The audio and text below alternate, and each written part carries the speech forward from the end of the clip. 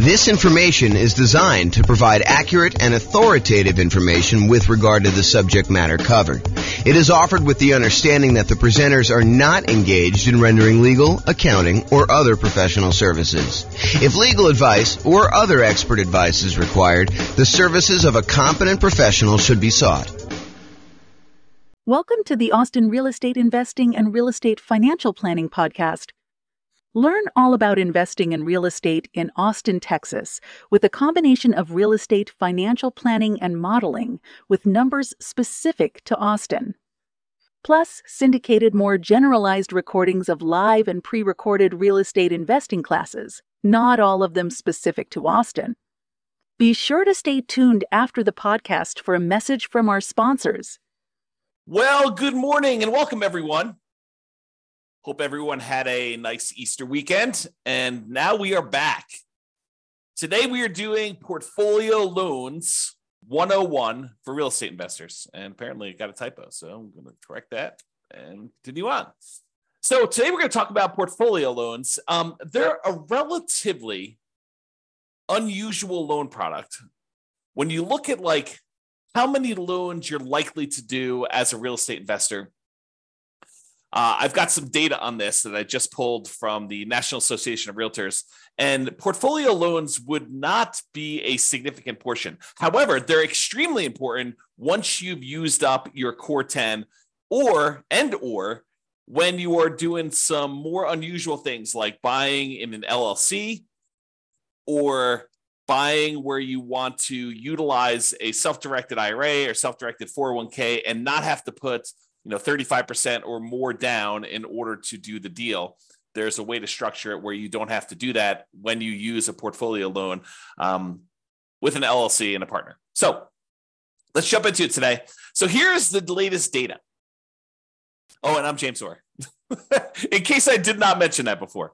So there you go. So this is some data that I just pulled from the National Association of Realtors. I believe this one is from the 2022 home buyer and home seller profile.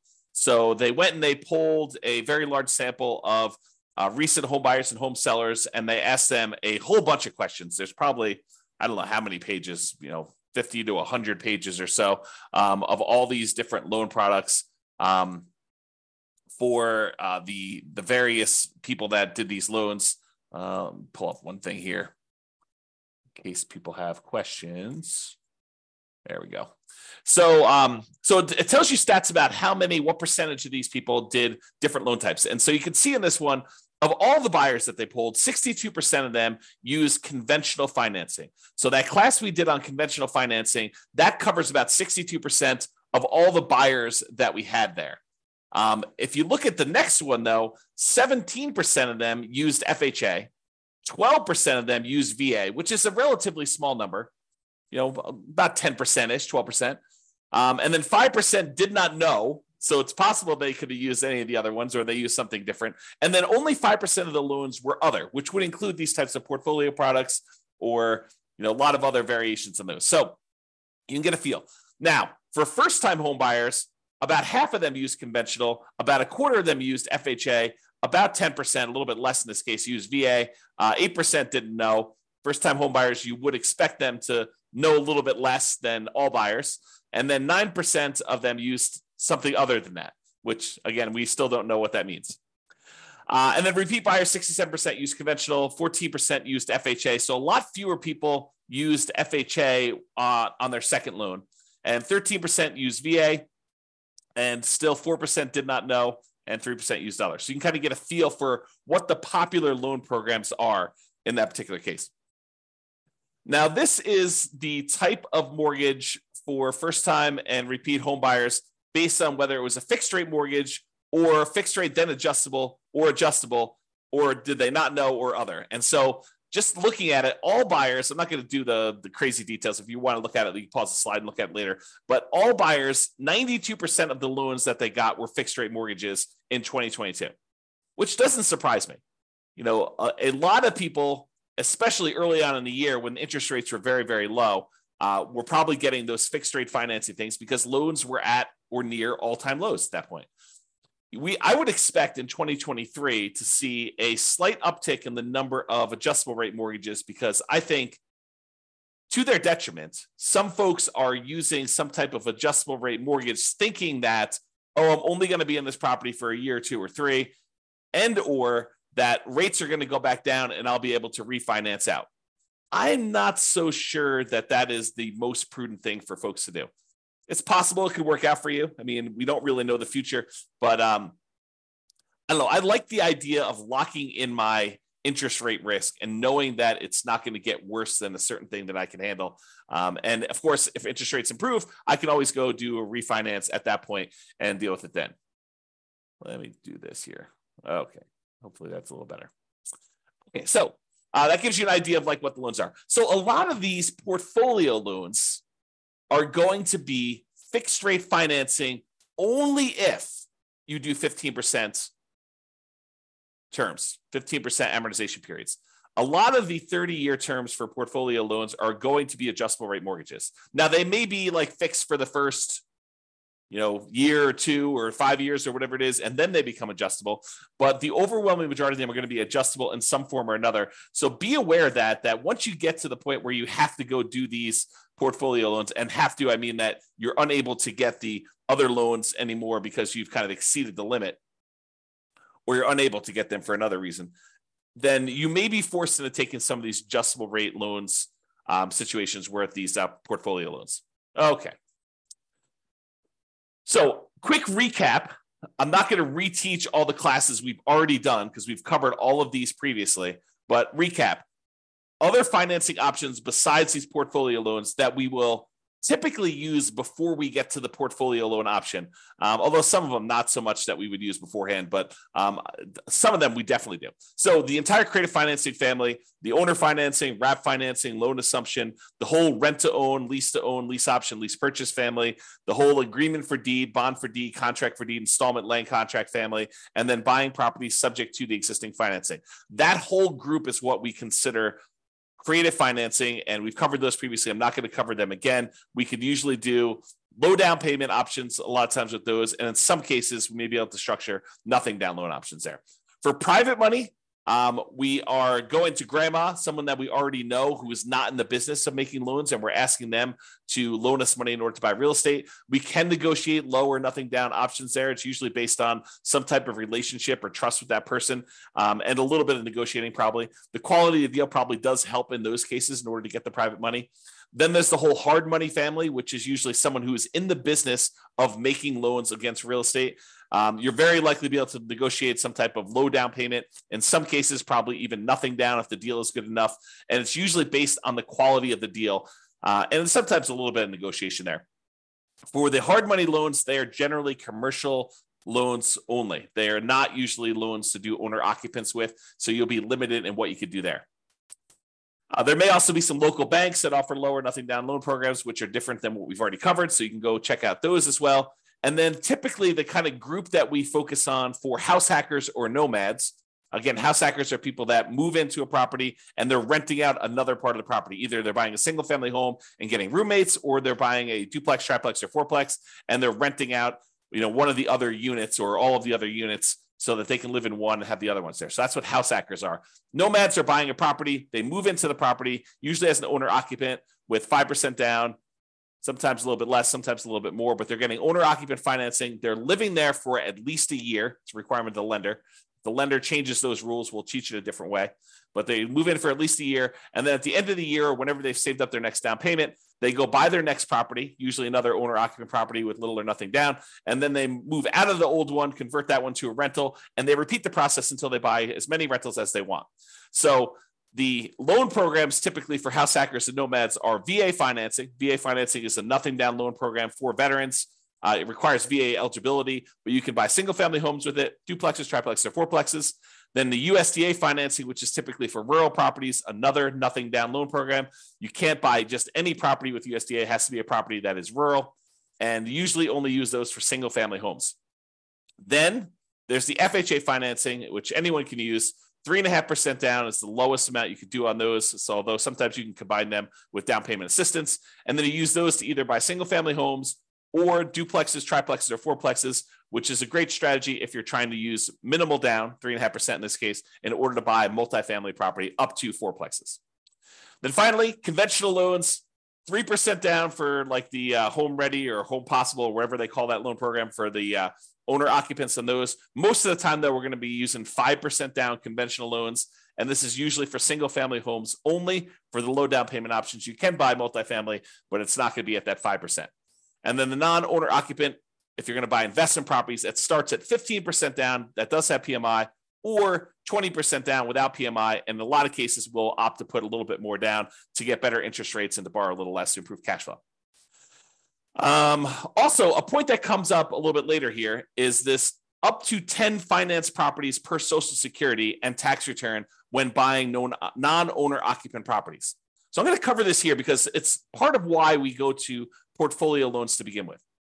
So when you're getting these loans, like conventional loans, FHA, USDA, VA, they count the number of loans that you have on your tax return that are on your Social Security. And so like on your Social Security number, when you go and qualify for the loan. And they say, hey, look, if you have more than 10 loans total, like, I've got a VA property that I first moved into. It's a fourplex. I lived there for a year or two. Then I converted that to a rental. Then I went and I bought another property with an FHA loan. And so I've got, these two loans. I've got two fourplexes that I did that way. Then I bought a whole bunch of conventional properties that I lived in over the years, and I've kept all those. And I bought a few as rentals as well. Now I have 10 loans in my name. A VA loan, a FHA loan, and 8 other conventional loans, some which I moved into and lived there as an owner occupant, some which I bought as a non-owner occupant for investment purposes from the very beginning. And they say, okay, great. You want to go buy another property. You no longer can get conventional financing because you have 10 or more loans in your own name. So now you need to go and get a portfolio loan. And that's what we're talking about. That's why we're talking about portfolio loans, is they are the solution once you get 10 loans in your name, okay? So that's what we're talking about there.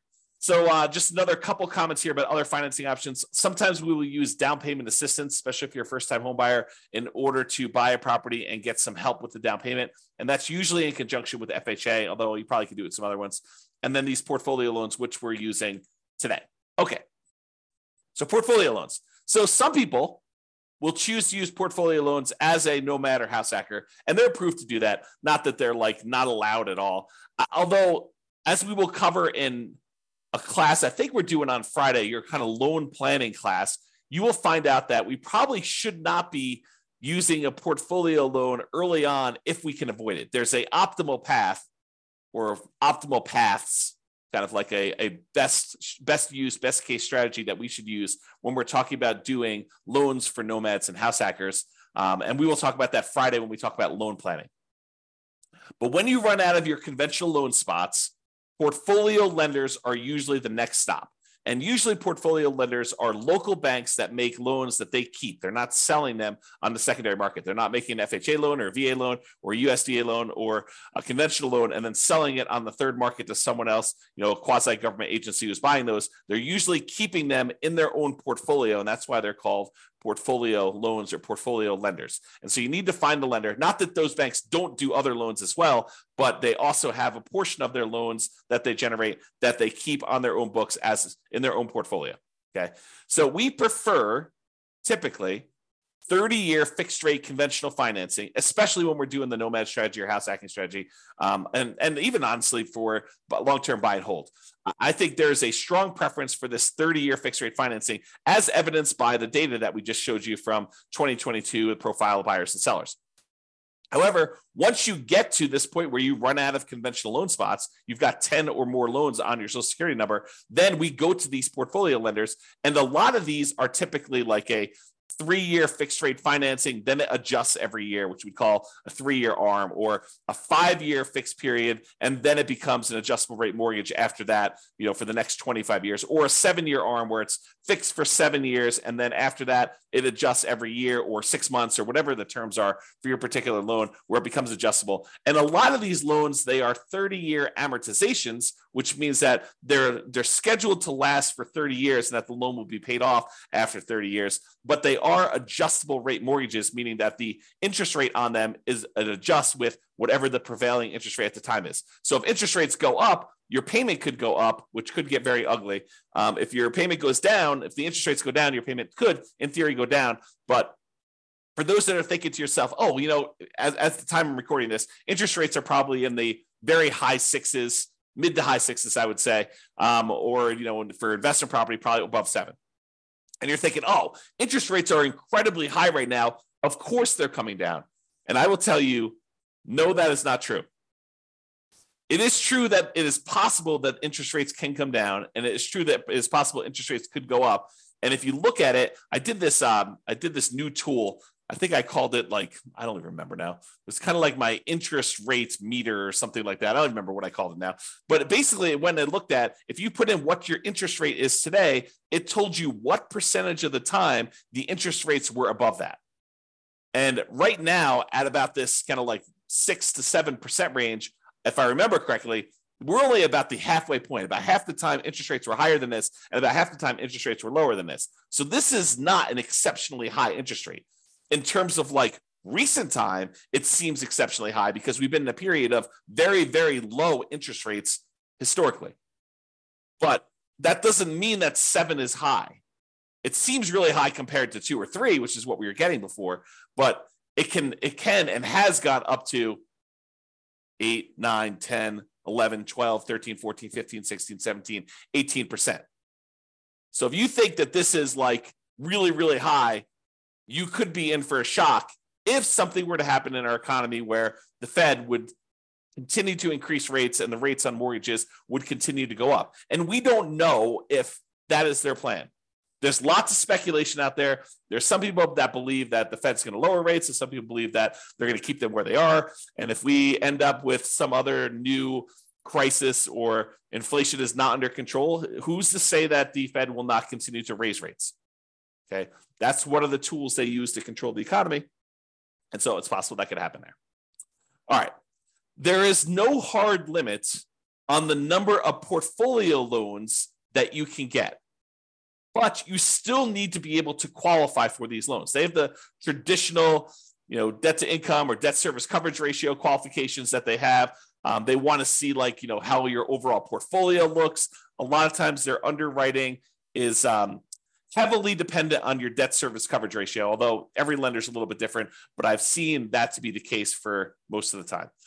They can have very fast underwriting. Sometimes you can get approval in less than 24 hours. I will tell you, the more complex your situation is, which tends to be what's going on once you get to the point with portfolio lenders, is you tend to have a relatively complicated situation because otherwise you, in most cases, would go and get conventional 30-year fixed rate financing. So a lot of times when you get to the point where you're using portfolio loans, you have a very complicated situation. But the more complicated it is, typically the longer it will take to get qualified. That's just been my experience through my clients. Bigger purchases tend to go to a loan committee where they have different people look over the loan and approve them. It's not just the lender themselves, the mortgage originator.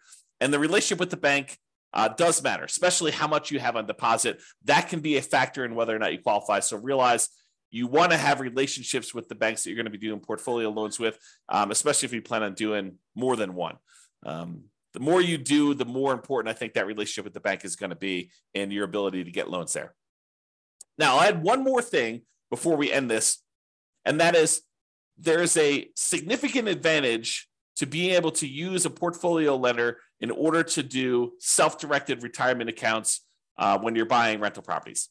So traditionally, if you want to go use your self-directed retirement account in order to buy rental properties, the banks, the lenders are going to want you to not use conventional financing, not use FHA, not use VA, not use, I think I covered conventional, USDA, VA, FHA. So they're not going to want you to use those. They're going to want you to use some type of portfolio loan.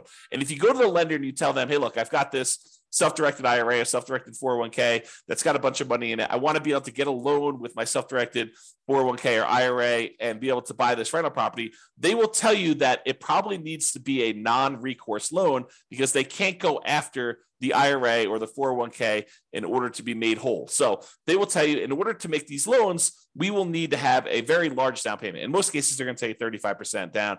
And I will tell you, sometimes if the cash flow isn't good enough, 35% is the starting point, and they will tell you after they see your deal that it's actually, we would need you to put 42% down in order to get your DSCR where you need to be for doing this particular property. So 35% is sort of like the bottom threshold, and typically it is more than that. However, what if you really wanted to use your self-directed IRA or self-directed 401k and you wanted to buy properties and you did not want to put 35% down? Well, some portfolio lenders will allow you to do something which is a little bit unusual in my mind. So they will allow you to go in, and if you have a partner who is coming in and getting the loan, and you as the self-directed IRA or self-directed 401k are really just a limited liability partner in the LLC, providing the down payment in order to do the deal, then they will allow you to do that deal with 20% down. So if you had an LLC that you formed with someone else, not yourself, but with someone else, that you went in and you wanted to go buy a rental property, if your self-directed IRA or self-directed LLC, self-directed IRA or self-directed 401k rather, came in and was a limited liability partner in an LLC that was providing the money in order to do the deal, you were basically funding the LLC. The LLC could go and get a 20% down investment property loan on the property that you're buying. Okay, so that is sort of like an interesting little twist that some portfolio lenders may offer you if you decide to go that route. So just kind of a heads up, that is a way to kind of not have to do 35%. Now you got to go bring in a partner, which, the partner may or may not be, taking more of the deal such that it is not worth doing, or maybe they're doing the deal and it's actually great. They're the ones that are co-signing for the loan or something like that. And so they're there. Okay. So to finish up, in conclusion, investors often look to optimize their conventional financing loan spots before proceeding to these portfolio loans. Portfolio loans tend to be variable rate financing, and so we tend to try to fill our loan spots with VA or FHA or USDA or conventional loan spots first with 30-year fixed rate financing in most cases. And then once we get those filled up, we move on to these portfolio loans, which tend to be, I would say, kind of like second tier, second quality loans, in that they are typically not fixed rate financing. I don't know if I mentioned this, but there is an exception. A lot of portfolio lenders will allow you to do a 15-year fixed rate loan if you want to. So the 30-year ones are sort of variable, whether they're a 3-year fixed and then variable for 27, or 5-year fixed and variable for 25, or 7-year fixed and variable for 23. Some of them will do a 15-year fixed period on those, but usually the cash flow on the 15-year amortization period makes it such that it's probably not worth pursuing those. Although I could see some situations where that is a useful tool, but most of the time we're not. So what tends to happen is the portfolio loans tend to be the next stop after you do the conventional loan spots that are filled.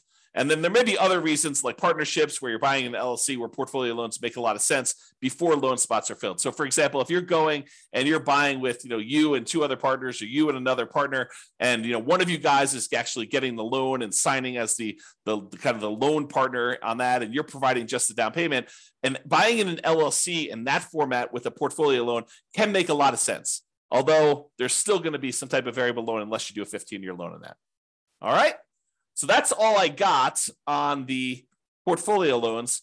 Awesome, everybody. Well, hope you have a great day. Thank you so much. We will talk to you for the next class. Bye-bye for now. With home prices up, mortgage interest rates up, and rents up, but not quite enough to counteract the higher prices and interest rates, cash flow on rental properties in Austin is harder than ever. Book a call with the Real Estate Financial Planner to apply our proprietary 88 strategies to improve cash flow on your rentals. See the show notes for a link to schedule your call and improve your cash flow today. If you're a real estate agent, lender, or professional in Austin that wants to help our real estate investor listeners, consider reaching out to learn about collaboration opportunities with this podcast. We'd love to add more value to our listeners by having you assist our investors buy, sell, and finance their real estate investments. See the show notes to schedule a call to discuss collaboration opportunities.